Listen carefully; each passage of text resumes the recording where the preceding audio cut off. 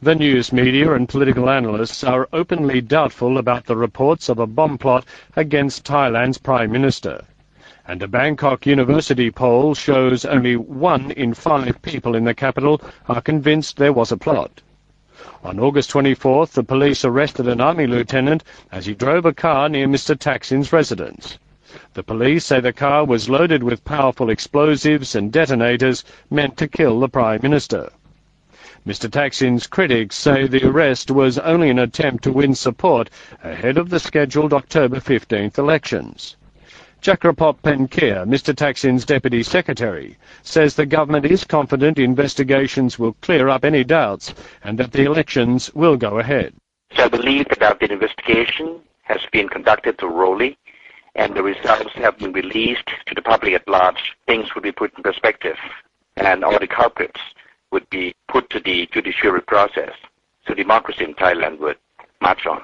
The doubts about the bomb plot are a sign of Mr. Thaksin's low credibility among the country's urban middle class. For more than a year, thousands of people have regularly joined demonstrations declaring that the Prime Minister has abused his office to grab power and enrich himself and his friends.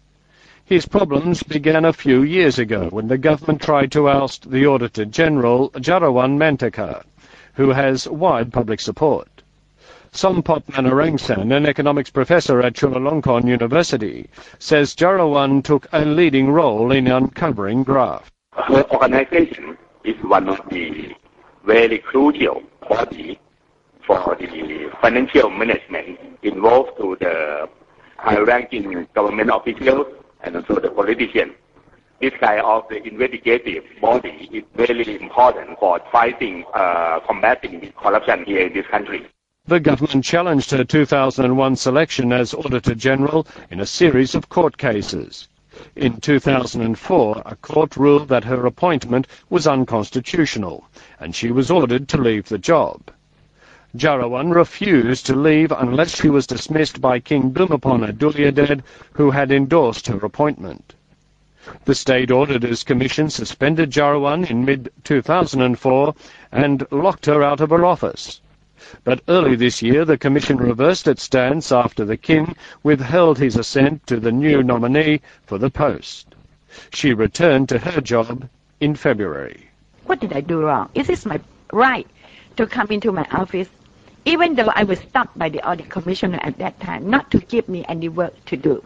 I feel I have been insulted to lock the door, and the door of the Auditor General of the whole nation. Very stupid. Jarawan and many political observers in Thailand say the move to oust her was a result of her office's investigations of government officials. Chris Baker, a political commentator in Bangkok and author of several books about Thai history and economics, says Jarawan became a focus for those concerned about official abuses of power. She acted as a lightning rod. Before the questioning of her removal came up, there was a lot of concerns about the corruption in this government, but none had really sort of crystallized. The removal of her seems such a blatant attempt to remove someone of genuine talent and commitment in this area of anti-corruption fighting. Mr. Thaksin further angered many Thais in January when his family sold its stake in the telecommunications company Shin Corporation, which they had controlled. The family earned nearly $2 billion tax-free from the sale. That prompted huge demonstrations in Bangkok. Thousands of people gathered to demand that Mr. Thaksin resign.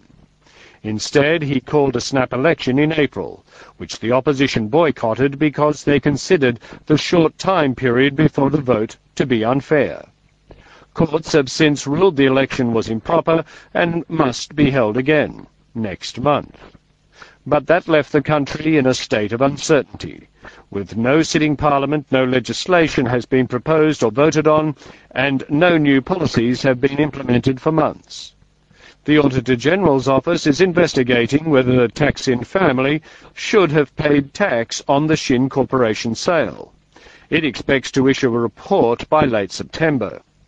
Despite the anger among middle-class urban voters, Mr. Thaksin remains popular, especially in rural areas and among the poor.